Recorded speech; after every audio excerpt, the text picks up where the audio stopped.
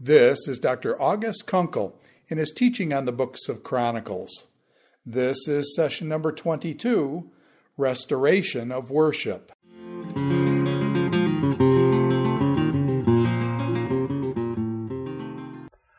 With Hezekiah, we move into a whole nother era in the story of all Israel, as told by the chronicler. The chronicler clearly has a very strong interest in Hezekiah because he gives him 4 long chapters. The chronicler also has a unique interest in Hezekiah because only one of his 4 long chapters makes reference to the story of Hezekiah as we know it in both Kings and Isaiah. The story of Hezekiah, as we know it in Kings and Isaiah, has mostly to do with one particular event, and that is the siege of Sennacherib against Jerusalem. We made note of the fact that the alliance that Ahaz had attempted with the Assyrians failed rather utterly, in that the Assyrians had no intention of keeping an agreement with him. Their intention was to take over Judah. And that is precisely what happened during the reign of Hezekiah in the year 701, to be precise chronologically. This is one of those dates that can be dated very, very precisely by our calendar, both because of the detail of the biblical records as well as the detail of the Assyrian records, and by using solar and lunar eclipse calculations, we can calculate that date at the end of the 8th century very precisely. So that's Kings and that's Isaiah.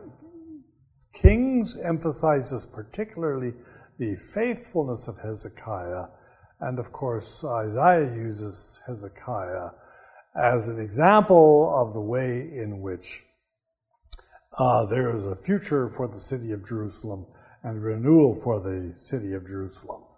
For the chronicler, Hezekiah is critically important because now we have the restoration of worship in a way that has not been present since the time of Solomon. And this is one of the reasons why we refer to Hezekiah in Chronicles as a type of Second Solomon. It's because of the great detailed description we have of the restoration of not only the temple, but the Passover and the other festivals that go along with it. So this is why this king becomes so prominent for the chronicler. It also is prominent because, of course, now there is no competition at Baal and at Dan. Those shrines are all gone. That has all been taken over. Those people have no independent rule. And so Hezekiah is free, completely free, to appeal to these people to come to the temple at Jerusalem. And that becomes part of what the chronicler wants to emphasize. So, to come back to our outline of Chronicles, this is the second major section within 2nd Chronicles. The first was the reign of Solomon, and then the successors of Solomon. But now we have what the chronicler is going to call healing. That Hezekiah is that king who submits to God and through whom healing comes. So we begin then with a summary of Hezekiah's reign as given by the chronicler, which then moves to the exhortation of Hezekiah immediately upon his reign to restore the temple. An exhortation that this is what needs to be done. So we have a detailed description of the way the temple begins to be purified and the sanctuary restored. We may be more familiar with this from Josiah, because in Kings, that's the more prominent story, and that's when the book of the law is discovered in the temple. But the temple restoration, and this is also pretty clear in Kings, really begins with Hezekiah. Josiah is not the first king to begin this, as sometimes seems to be the presentation.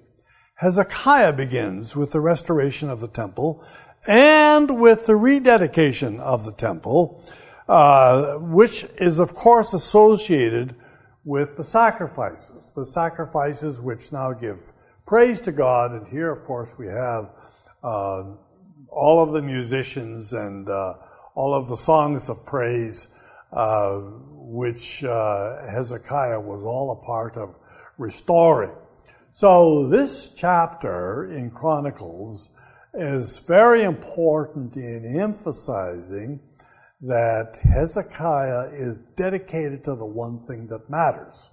This is not his throne, it is God's throne, and to demonstrate that it's God's throne, he must restore the symbolism and the rituals which tell us about the rule and the kingdom of God in Judah.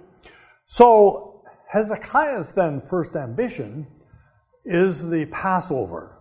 This is just a marvelous description of the Passover under Hezekiah.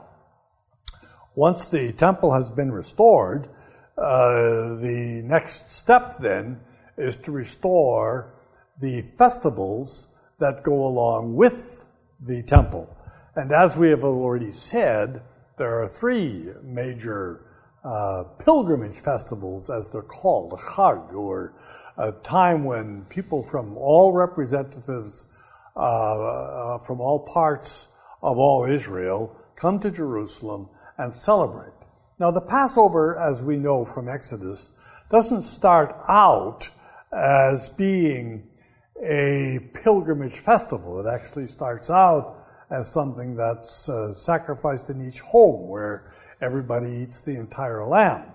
But it evolves, and because it's a major festival and it's at the start of the year, it comes to be a pilgrimage of for all of the people to come to Jerusalem to worship. And of course, we clearly see that that's true in the time of Jesus, where Jesus gathers his disciples together on the feast of the Passover. So what Hezekiah does then is, first of all, extend an invitation to all Israel to join the Passover. There's a pun in the narrative here that should really not be ignored. It's on the Hebrew word shuv. It has that word, the sense of return. The sense of return can mean to repent and to turn to God, or it can have a more literal sense of simply a turning. The narrator uses this word multiple times in this account, in which he calls on the people to do two things. One, he wants them to turn in the sense of repent. So we've been negligent. We haven't observed the Passover. In fact, the narrative makes clear no Passover like this had been observed since the beginning of the kingdom. So Hezekiah sends his messengers out to everywhere in Israel, not just Judah, but he sends his messengers everywhere. And they're saying, shuv, return, which means we have to repent. We have to turn back to God. And then return back to the temple. Come to my Passover. Let us celebrate the Passover. So this is the appeal of the messengers. Now, what happens in the course of this appeal is that they are so enormously successful that they discover they weren't ready. There weren't enough people who were prepared to offer the Passover lamb according to regulation at the temple, and there weren't enough priests around to perform all of the ceremonies. So they actually had to violate the procedures that there were given for the celebration of the Passover just so they could accommodate all of the people. And this, of course, is recognized. So Hezekiah turns to God and he says, we haven't observed the Passover because we've not followed the time correctly and we couldn't follow all of the procedures correctly. We just didn't have enough people. But Lord, we're turning to you and we're seeking your mercy. And here is where the chronicler points out that the Lord, when Hezekiah sought the Lord would hear from heaven and he would turn and he would heal. And that word is used very deliberately. So the chronicler uses this experience of the Passover to show precisely that the prayer of Solomon that came to him in the vision at Gibeon is being recognized, that if my people which are called by my name will turn, shuv, and will seek my face, then will I hear from heaven and will heal. So, this is another sense in which Hezekiah is this second Solomon, because he's actually the one who, in a way like never before, implements the fulfillment of this prescription that Solomon himself has given for the way in which the kingdom of God may be observed. So then we have the continuation of the celebration of the Passover until the whole time is complete, which goes beyond all of the regulations.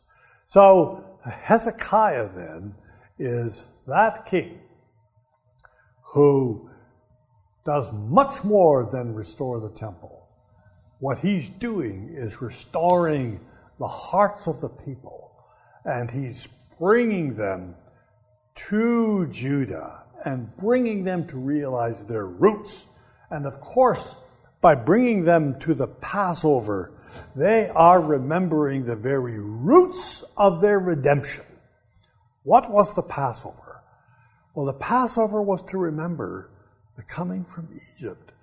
That was where God had judged the Egyptians in the last plague of the slaying of their son, the oldest son, and the Israelites, in the observance of the slaying of the lamb, were declaring that they were the ones who belonged to God, and God decreed at that point in time, the Passover is always the sign that you observe, the festival that you observe of my redemption.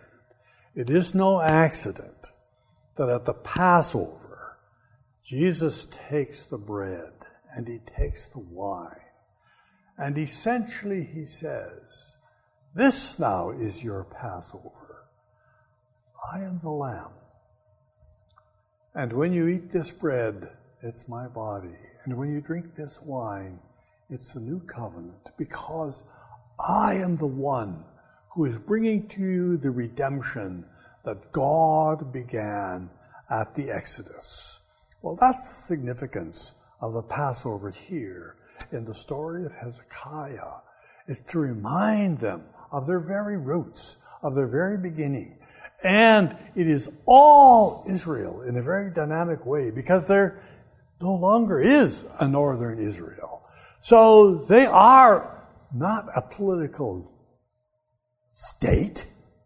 They are a people under God, and a people of confession, and a people identified as participating in God's redemption because they are participating in God's Passover, the major event that must take place. For that reason, for the chronicler, Hezekiah is a whole turning point of showing what all Israel is supposed to be.